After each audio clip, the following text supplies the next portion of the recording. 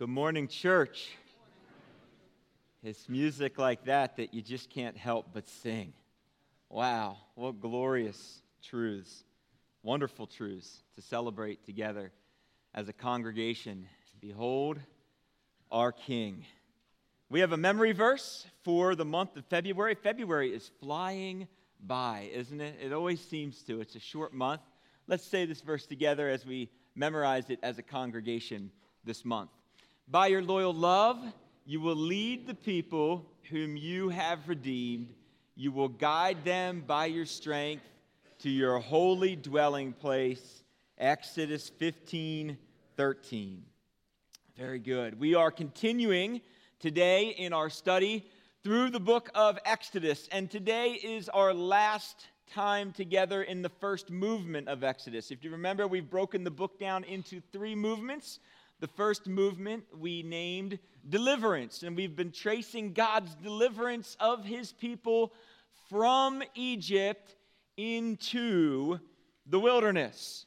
And as we come to our text this morning, we are at a bit of a fulcrum point. Now, fulcrum is that little point on a seesaw on which the end goes back and forth. And we very easily could have made this the first sermon of the second part of our series, or we could keep it where we decided to today, right at the end, as we continue to look at God's complete deliverance of his people from Egyptian bondage. Now, if I say the following line, see if you can finish it for me. Out of the frying pan and into the fire. Yes. Yeah, I don't have my wedding ring on today. Let me explain what happened there. Out of the frying pan and into the fire. So, in the evening, when I'm getting the sink cleaned out, I take my ring off so that it doesn't go down the drain. It tends to slip off. Well, last night when I put it back on, the next task that I had on my list was to take out the trash. You know where this is going. Yeah. So, it's cold. And you know what cold weather does to your skin, right? It makes it shrink. And I got that bag of trash out, and I took it out, and I threw that lid open, and I chucked that trash bag up over the lid, and off came the ring.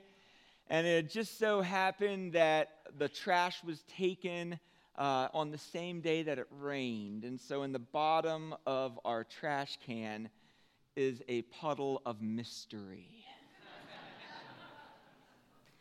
Yes. And where do you think the ring went? Into the puddle of mystery. And that is about the most disgusting looking, foul-smelling puddle that you could imagine in the bottom of a trash can in a home with 7 children and 2 adults. And to be honest with you, the first thing that came to my mind was, I should go get Yuri. He's got no problem with this kind of stuff. But no, I thought, this is my ring. I'm going to do this. And I tipped the trash can over and let the puddle of mystery drain out into the grass. And unfortunately, the ring didn't come out with it. So one thing led to another, and eventually we freed the ring from the bondage of the bottom of the trash can. And then we had to put the ring into a substance, which it is still getting clean. I don't know when I will put that ring back on my finger. It could be a little while. Out of the frying pan into the fire. And the Hebrew people, they are soon going to discover this. They were held in bondage. They were enslaved. They had been captured. They were in a really difficult place. Bondage is a bad place to be. But what they're soon going to discover is that the mystery of the wilderness can be as equally scary and threatening. But the difference is that in the wilderness, as a people called out by God, we can hold on to hope. And that's what we're going to discover as we enter our text today. We're going to learn how God teaches his people in deliverance to hold on to hope, even when the circumstances seem bleak and the way seems impassable. We're in Exodus 13 and 14 today. If you have your Bibles, you want to turn to that portion, Exodus 13 and 14. We're going to read this morning verses 1 to 16 to begin our time together. But before we do, let's pray and ask God to help us as we study his word. Lord, we gather as a community today, a community of believers that want to rejoice because you are marvelous. Behold our King seated on his throne. Come, let us exalt him. And so we gather. We gather, Lord, in the mystery of this land that you have placed us in.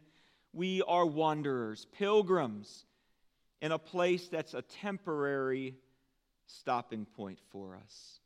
And Lord, as we gather today, we pray that you would use your word to form us, to guide us, to move us and motivate us, to know how to live and rejoice in you, in the world that you've placed us in. Help us shine. Lord, we want to have effect as salt in our communities, and we need your word and the presence of your Spirit in our lives to help us as we do this. So please use this time of corporate study today to glorify and honor your name and to form your people into the image of your Son, Jesus. It's in his name we pray. Amen. Exodus 13, verses 1 to 16. The Lord said to Moses, "Consecrate to me all the firstborn. Whatever is the first to open up womb among the people of Israel, both man and of beast, is mine." Then Moses said to the people, "Remember this day in which you came out of Egypt, out of the house of slavery. For by a strong hand the Lord brought you out from this place. No leavened bread shall be eaten today in the month of Abib. You are going out. And when the Lord brings you into the land of the Canaanites, land which he swore to your fathers to give you, a land flowing with milk and honey, you shall keep this service in this month." Verse 8. "You shall tell your sons on that day, it is because of what the Lord did for me when I came out of Egypt. And it shall be to you as a sign on your hand and as a memorial between your eyes, that the law of the Lord may be in your mouth. For with a strong hand the Lord has brought you out of Egypt." Verse 11. "When the Lord brings you into the land of the Canaanites, as he swore to you and your fathers, and shall give it to you, you shall set apart to the Lord all that first opens the womb. All the firstborn of your animals that are males shall be the Lord's. Every firstborn of a donkey you shall redeem with a lamb, or if you will not redeem it, you shall break its neck. Every firstborn of a man among your sons you shall redeem. And when in time to come your son asks you, 'What does this mean?' you shall say to him, 'By a strong hand the Lord brought us out of Egypt from the house of slavery. For when Pharaoh stubbornly refused to let us go, the Lord killed all the firstborn in the land of Egypt, both the firstborn of man and the firstborn of animals. Therefore I sacrificed to the Lord all the males that first opened the womb, but all the firstborn of my sons I redeem. It shall be as a mark on your hand or frontlets between your eyes, for by a strong hand the Lord brought us out of Egypt." When the people are free, one of the first things that God asks Moses to do in the wilderness is to set the firstborn apart. And this act is a sign and a symbol of hope. What does it mean to be set apart in a wild and unruly wilderness? It means that the Israelites would wander, but not as a people who wander without hope. The pillar of fire, that might change. The manna may no longer fall from the heavens. God's presence at times may feel far away, but through the setting apart of the firstborn, within every generation there lived hope. We haven't seen this word set apart or sanctify since Genesis 2, when God blessed the seventh day of his creation and made it holy or set apart. And here it is not a day, but a people who God is declaring holy.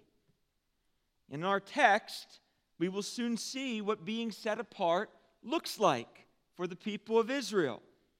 But before we go there, what does holiness mean? What does it look like? And how does it work in the day-to-day lives of Jesus' people now?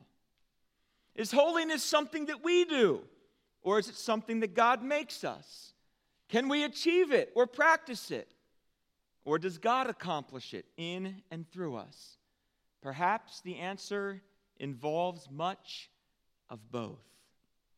One author's definition of holiness has recently captivated my imagination and has really made clear to me how holiness can unpack itself in my day-to-day life. Quote, holiness, an interior fire, a passion for living in and for God, a capacity for exuberance in the presence of God. There are springs deep within and around us from which we can drink and sing God. End quote. For your pastor, then, this quote sums up both God's work in setting us apart and God's work in setting the people of Israel apart from the other nations of the world. We, church, have been created in Christ Jesus for good works, which God has prepared in advance for us that we might walk in them.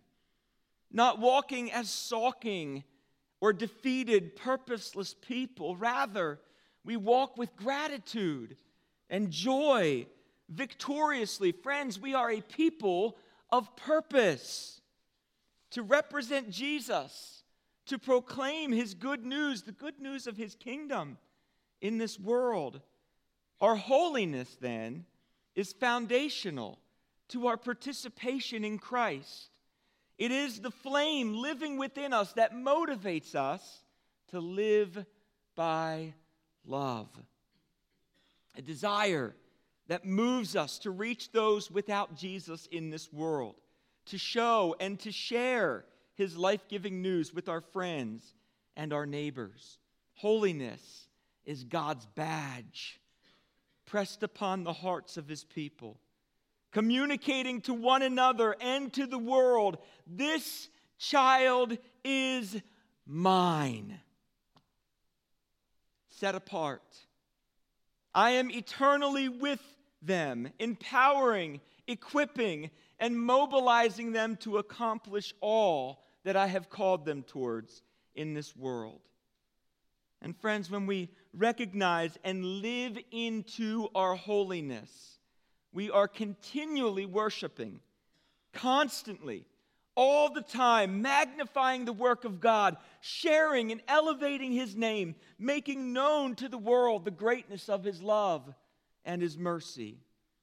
Moses here in verses 3 to 16 of chapter 13, he is preaching a sermon on holiness. And, as every good preacher does, Moses breaks his sermon down into 3 points so that we can witness a working definition of holiness.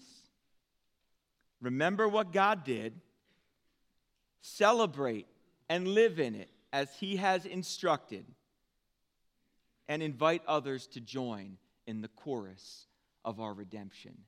This is what holiness looks like. Verses 3 to 4, remember what God did. Verses 5 to 7, celebrate it. Live in it as instructed. Eat the bread without yeast. On the seventh day, have a festival to the Lord. Verses 8 to 16, teach and train your children in regards to God's redemption.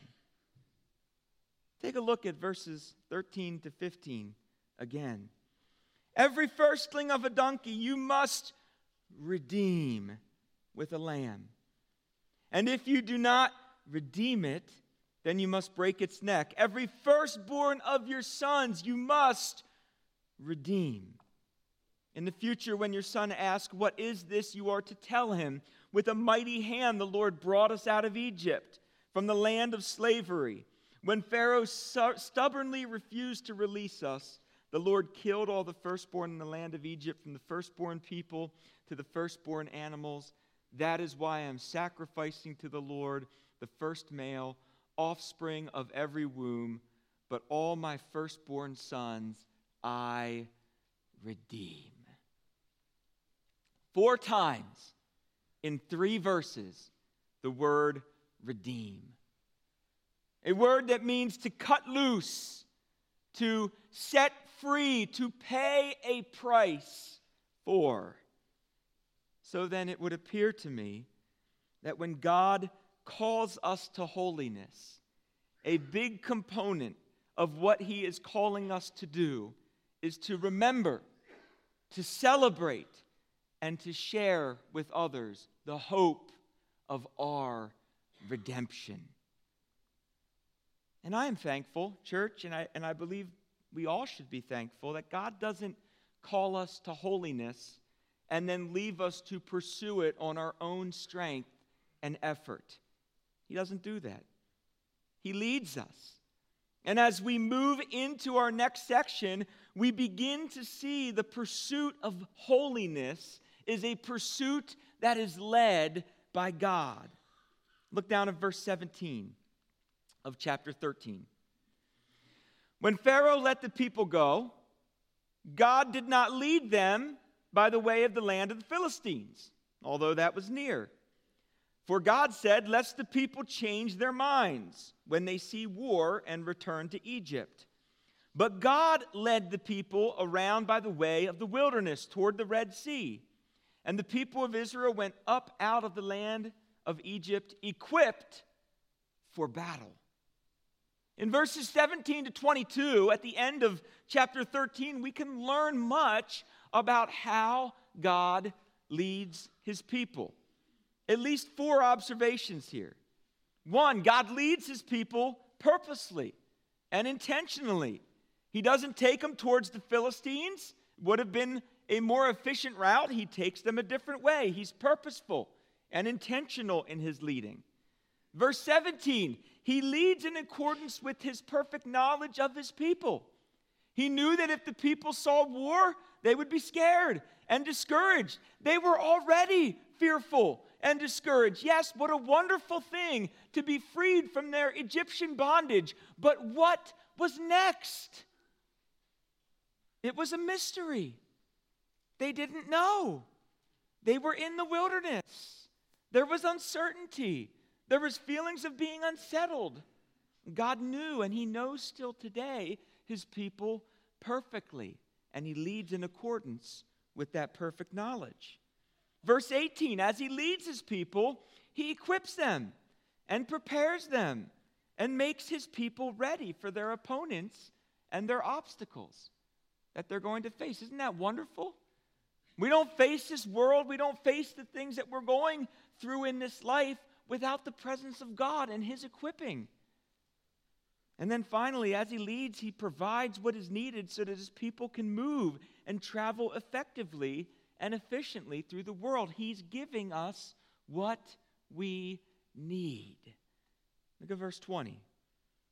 They journeyed from Sukkoth and camped in Etham on the edge of the desert.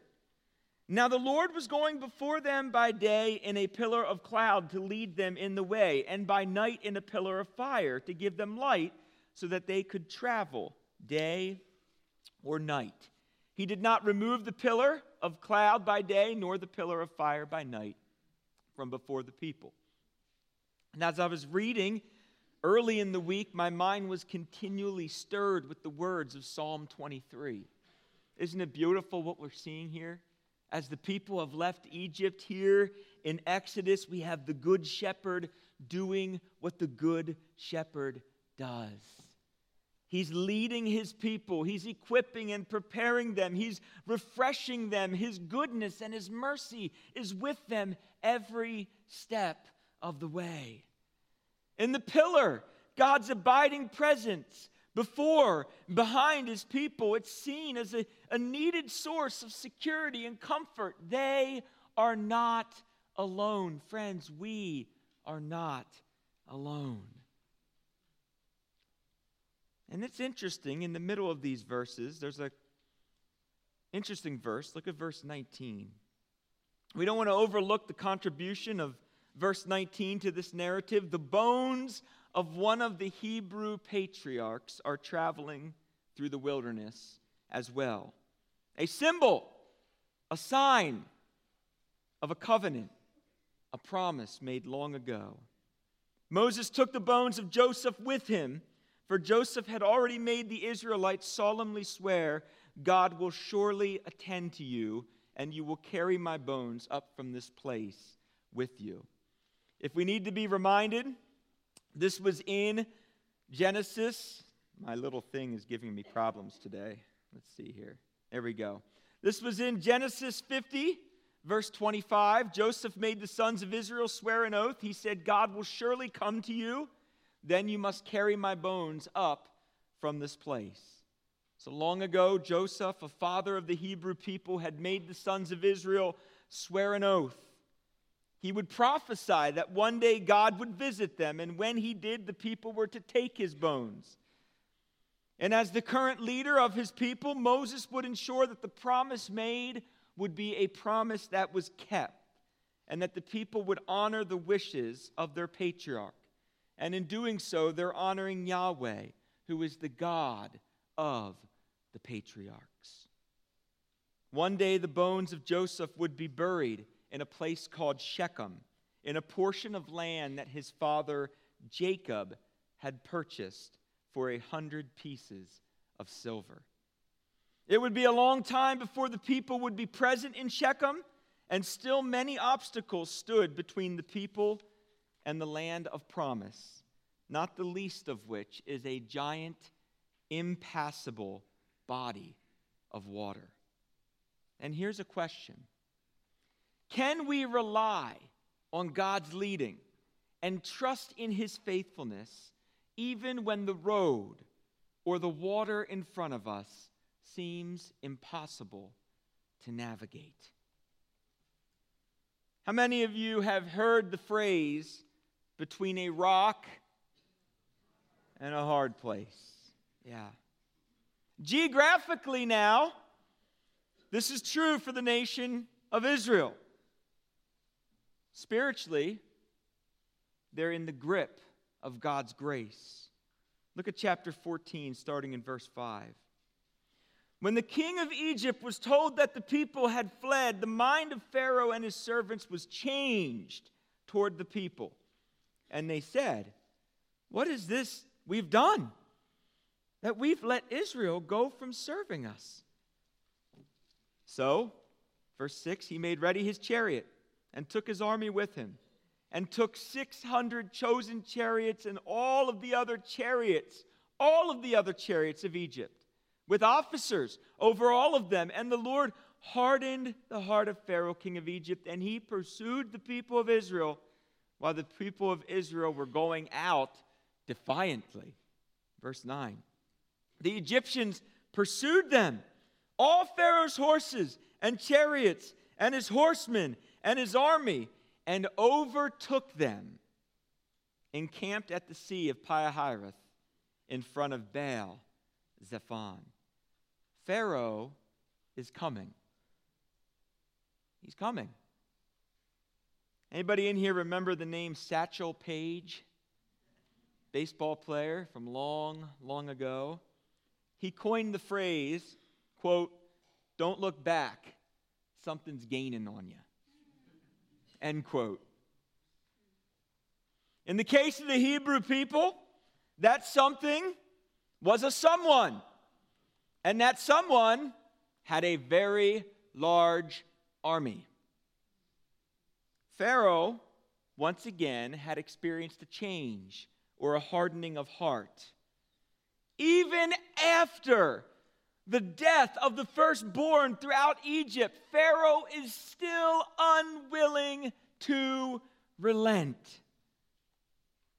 In verse 4 of chapter 14, it says, "And I will harden Pharaoh's heart, and he will pursue them, and I will get glory over Pharaoh and all his host, and the Egyptians shall know that I am the Lord." And they did so. God is about to do something that will once again direct the entire Egyptian nation on the power and the presence and the reality of the great I am. And as we've mentioned, you have to put yourself for a moment in the shoes of the Israelites or the Hebrew people. They are scared, and this is natural. Fear comes with uncertainty. Things which are new have always been scary. That is still true today, right? It's for this reason that one generation always looks either forward or backward with disdain regarding that which they do not understand within another generation. It happens still today, right? For the older generations, new technology, new toys, the new lifestyle patterns, or things that the younger people are doing today. They get met with criticism and disdain. But the younger generations, we forget, are doing the same thing. Are they not? They look ahead. They look forward. And they get annoyed by the wariness, by the caution, by the often well-ordered lifestyles of the older generations. And they are met with criticism and disdain. Hey, did you know there are even commercials now today about this very reality? There's a commercial out there today joking about how to help you not become like your parents. I saw it the other day. Some guy was out for the commercial. He was cleaning his trash can. And his trash can had locks and stuff on it. Like, hey, we're going to help you here, buddy. Let's not be like. There was another one where they were getting out of the car to go to a sporting event, and on the way in, the guy was already talking about what time in the event they were going to leave. And like, oh, okay, let's not do it. You don't need to be like your father.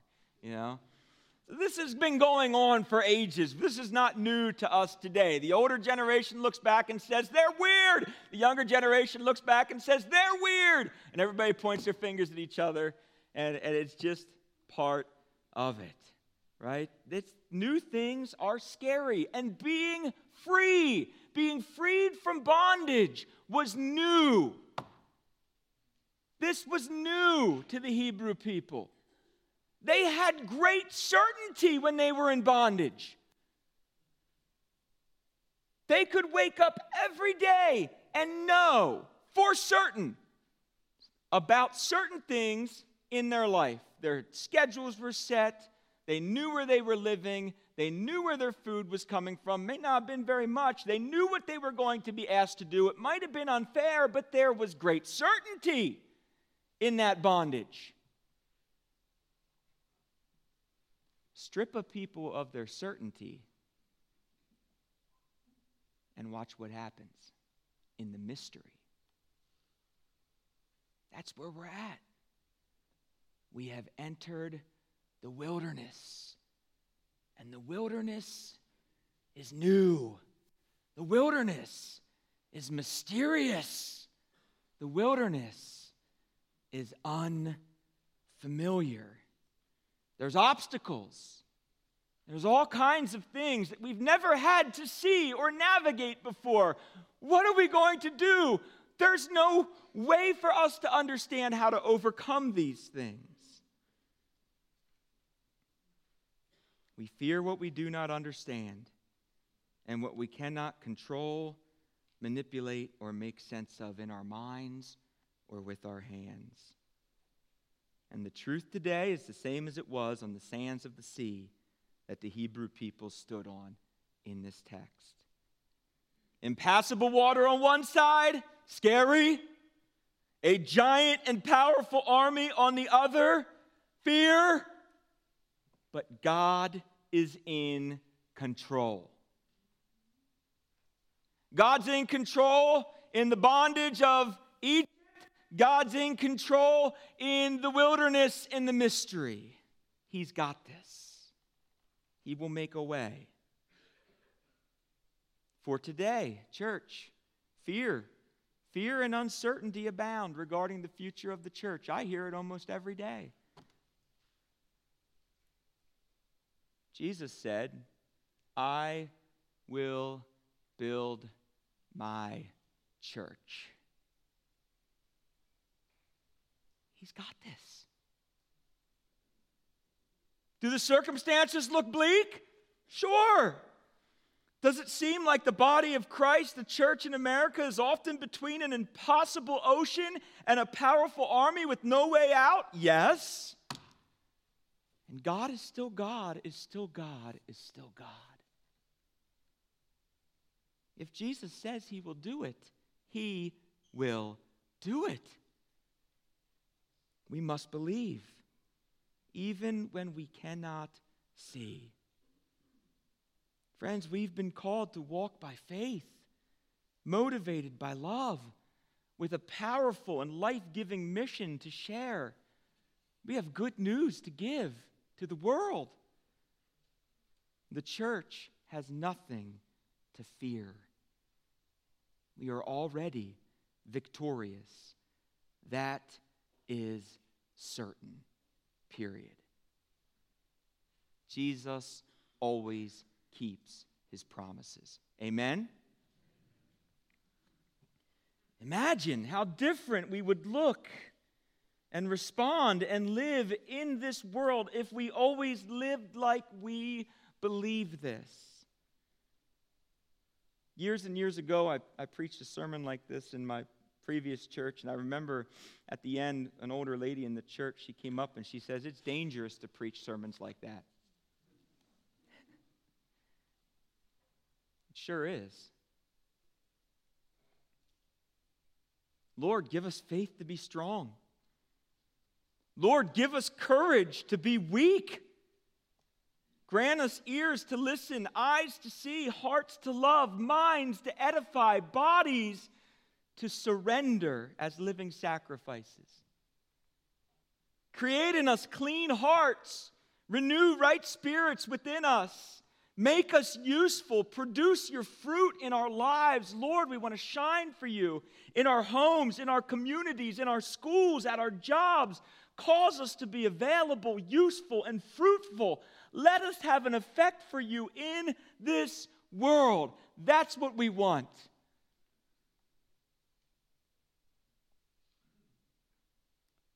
Friends, being a pastor is hard. The office staff got me a cool mug for Christmas. It says, being a pastor is easy. It's like riding a bike. Only the bike's on fire, you're on fire, and everything's on fire. So true. So true. It's hard. It's hard because I can't stand up here in good conscience and tell you that this life is going to be easy, comfortable, and free from pain, hurt, or discomfort. I wish I could. I really do. And part of my job is to be here with you on Sunday mornings and look at this text together. And isn't it interesting that this text often doesn't paint for us an image of a life that's easy, comfortable, and free from pain? I feel like every week we're coming around this text and finding God's people in some pretty uncertain and difficult situations. And isn't it amazing? God always comes through. Life is scary, and it's hard, and God is good, and He is faithful. And with God, we can endure and persevere with love, joy, peace, patience, kindness, goodness, faithfulness, gentleness, and self-control. And in some wild and unfathomable way that I still don't understand and never will as long as I'm here, God works through individuals and communities who accept and live like this to draw other people unto Himself. The Egyptians are coming. Lord, make us brave. Cause us to stand firm. Help us to live with the quiet and steadfast confidence that only your Spirit can provide. This was not the prayer of the Hebrew people, was it? Look at verse 10. 14:10. Pharaoh drew near. The people of Israel lifted up their eyes, and behold, the Egyptians were marching after them, and they feared greatly. And the people of Israel cried out to the Lord. They said to Moses, "Is it because there are no graves in Egypt that you have taken us away to die in the wilderness? What have you done to us in bringing us out of Egypt? Is not this what we said to you in Egypt? Leave us alone that we may serve the Egyptians. For it would have been better for us to serve the Egyptians than to die in the wilderness." Oh. Should we start over? Chapter 1.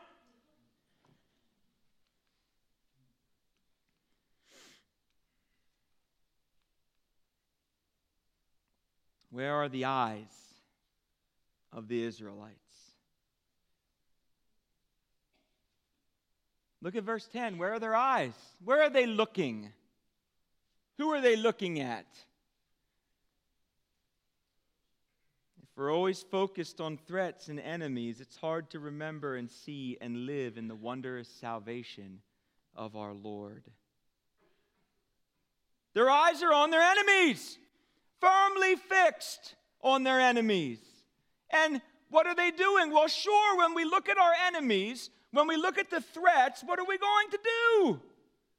Be afraid. They go hand in hand. And so what happens when we're afraid? We complain, grumble.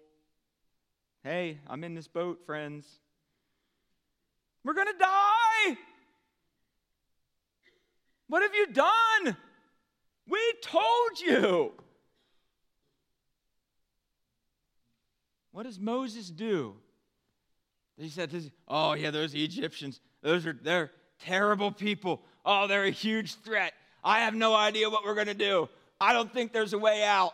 I don't know. I have no idea. Let's just be scared and pack together and huddle together and hope for the best." Moses has an important job. Moses' job is to redirect the attention of the people, to take their focus off the threats and the enemies, and to get their eyes on the king. A redirection, a refocusing, a reprioritization. We, the church, desperately need the sermon that Moses preaches in verses 13 to 14. This is good news for us. Moses said to the people, "Fear not. Stand firm and see the salvation of the Lord, which he will work for you today. For the Egyptians whom you see today, you shall never see again. The Lord will fight for you, and you only have to be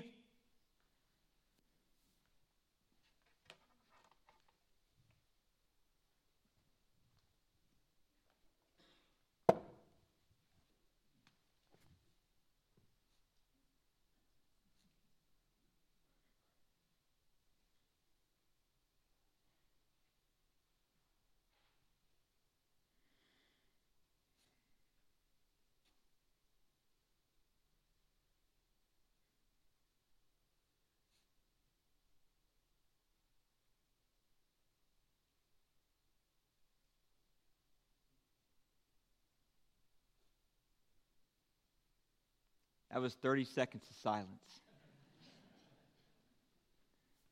That's hard for some of us, isn't it? Whoa. Boy, you see, the message I hear in the world is a lot different than that. I don't hear a world telling me that I have to be silent. I live in a world that tells me I got to fight. I got to stand up for something. Get my point across. Make sure everyone agrees with me. Argue.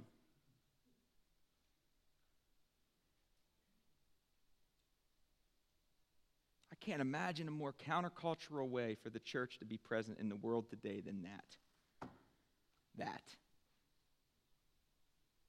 Everyone else is talking. Let them talk. What a way to shine and have effect. To live with a bold confidence that the Lord is fighting for us, that we can give up our need to make a point and be right, to win an argument or rally troops who agree with our perspectives, and we can just be silent. And that God can work through that to be victorious and bring victory. Preaching hope, not despair. Preaching love, not hate. Preaching salvation, not condemnation. Verses 15 and 16 are so beautiful. Moses began this relationship with the Lord with the staff in his hand. It's a simple tool that God used. It's a simple tool that shepherd used to guide sheep. A tool that would help sheep navigate rocky and difficult terrain. God can use the simplest of tools in very mighty ways to bring his name glory. Look at verse 15. The Lord said to Moses, "Why do you cry to me? Tell the people of Israel to go forward. Lift up your staff. Stretch out your hand over the sea. Divide it, that the people of Israel may go through the sea on dry ground. And I will harden the hearts of the Egyptians so that they shall go in after them. And I will get glory over Pharaoh and all his host, his chariots and his horsemen. And the Egyptians shall know that I am the Lord when I've gotten glory over Pharaoh, his chariots, and his horsemen." God's able to tame the hearts of wild and unruly people. And he's able to tame the chaos of the waters. And as the sea waters are lifted on either side, the people are passing on dry ground. God and his people will be victorious. And Pharaoh and the Egyptians who oppose God will know that God is Lord. Moses stretches out his hand, verse 21, over the sea, and the Lord drove the sea back by a strong east wind all night and made the sea dry land, and the waters were divided. And the people of Israel went into the midst of the sea on dry ground, the waters being a wall to them on their right hand and on their left. And that word wind is the same word that's used in Genesis chapter 1-2, speaking of the Spirit. Friends, said to someone this week that I could come back to this portion of text. Man, Exodus 14 is a portion of the text that the church, we should preach this and share it together in this every single year. God is able. We have nothing to fear. I know, number one command in the Bible, what is it? Over and over and over again. It occurs more than anything else. Do not what? Do not fear. Why? Because we are a fearful people. I am a fearful person. And that fear can do terrible things to us, and it can do terrible things within our communities. For the Egyptians, I am sure they were stunned and amazed at what they saw. They pursued the Hebrews on the same dry ground through the walls of water. The Egyptians soon find that their confidence is going to be mired in mud and muck. The ground doesn't seem as firm for the Egyptians, does it? As it was for the Israelites. Verse 23, the Egyptians pursued and went in after them into the midst of the sea. All Pharaoh's horses, his chariots, his horsemen. In the morning watched the Lord in the pillar of fire and the cloud looked down on the Egyptian forces and threw the Egyptian forces into a panic, clogging their chariot wheels so that they drove heavily. And the Egyptians said, "Let us flee from before Israel, for the Lord fights for them against the Egyptians." Then the Lord said to Moses, "Stretch out your hand over the sea, that the water may come back upon the Egyptians, upon their chariots, upon their horsemen." So Moses stretched out his hand over the sea, and the sea returned to its normal course when the morning appeared, and the Egyptians fled into it. The Lord threw the Egyptians into the midst of the sea. The waters returned and covered the chariots and horsemen and all the hosts of Pharaoh that had followed them into the sea. Not one of them remained. God's victory is complete. The Hebrew people entering a new phase of their history. Once they're existing as an enslaved people, now free, they are sojourners in a land of mystery. God is present and in control and with them in both and through both. When God works in such marvelous and miraculous ways to redeem His people, the only proper response is gratitude, wonder, and belief. Verse 30. So the Lord saved Israel on that day from the power of the Egyptians, and Israel saw the Egyptians dead on the shore of the sea.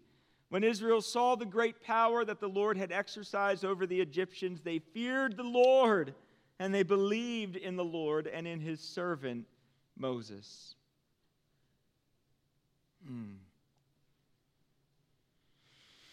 Again, in chapter 14, there's this mingling of God's mercy and His wrath, His steadfast love, and His justice.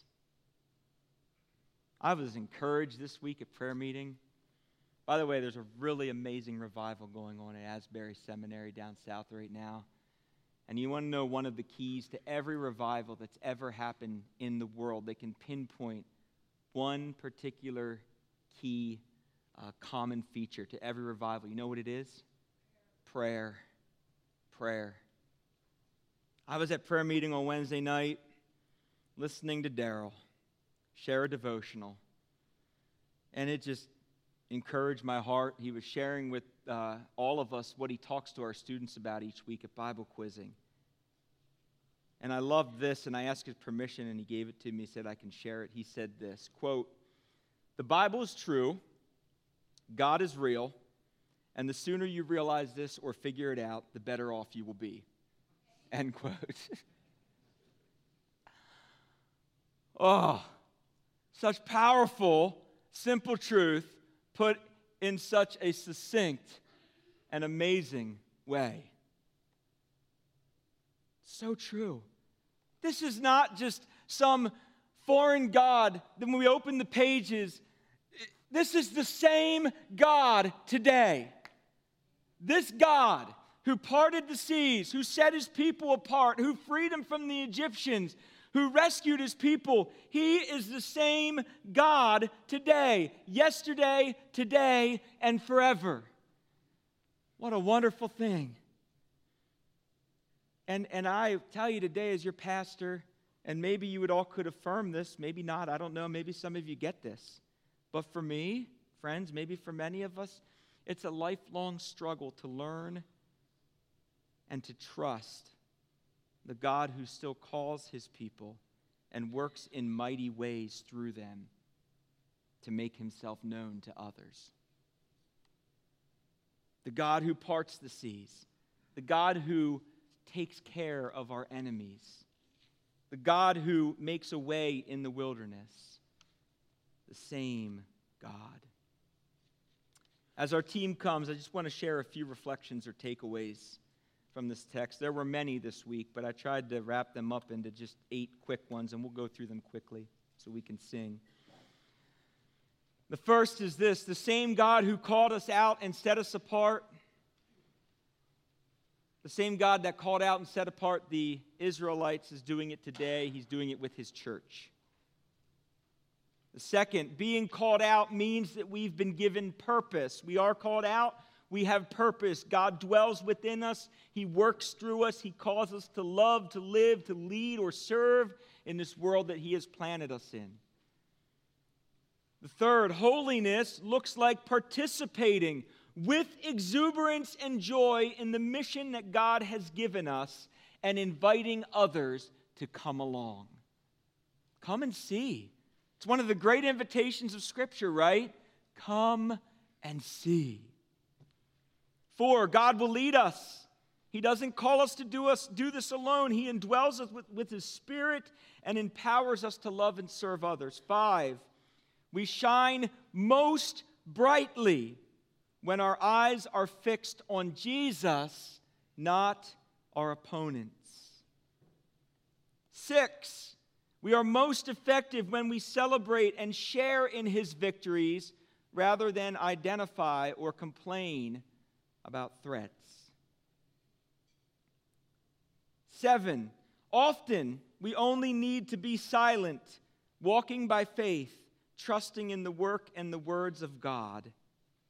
And 8, in this one, Jesus is victorious. He is building his church, and one day, maybe not today, but someday, maybe soon, we'll look back, realize, and celebrate his wonderful and complete victory. But while we wait today, we can confidently and boldly live in its reality. Pray with me. Lord, you are victorious. Lord, there are things in our lives that need to come down. There are idols, Lord, that we look to give us comfort and security in this world. When we're feeling lost, when the mystery is overwhelming and overcoming us, we turn to fear. Sometimes we turn to doubt. Lord, we want to live by faith. We can't always see. And you tell us, Lord, that those that can't see are blessed. So help us. Father, give us faith to be strong and give us courage to be weak. Help us lay down our lives as living sacrifices for you. Surrender to one another, loving, caring, and serving, even when it's scary, even when it's hard. May we remember that you are with us, and you are with us victoriously. In Jesus' name we pray. Amen.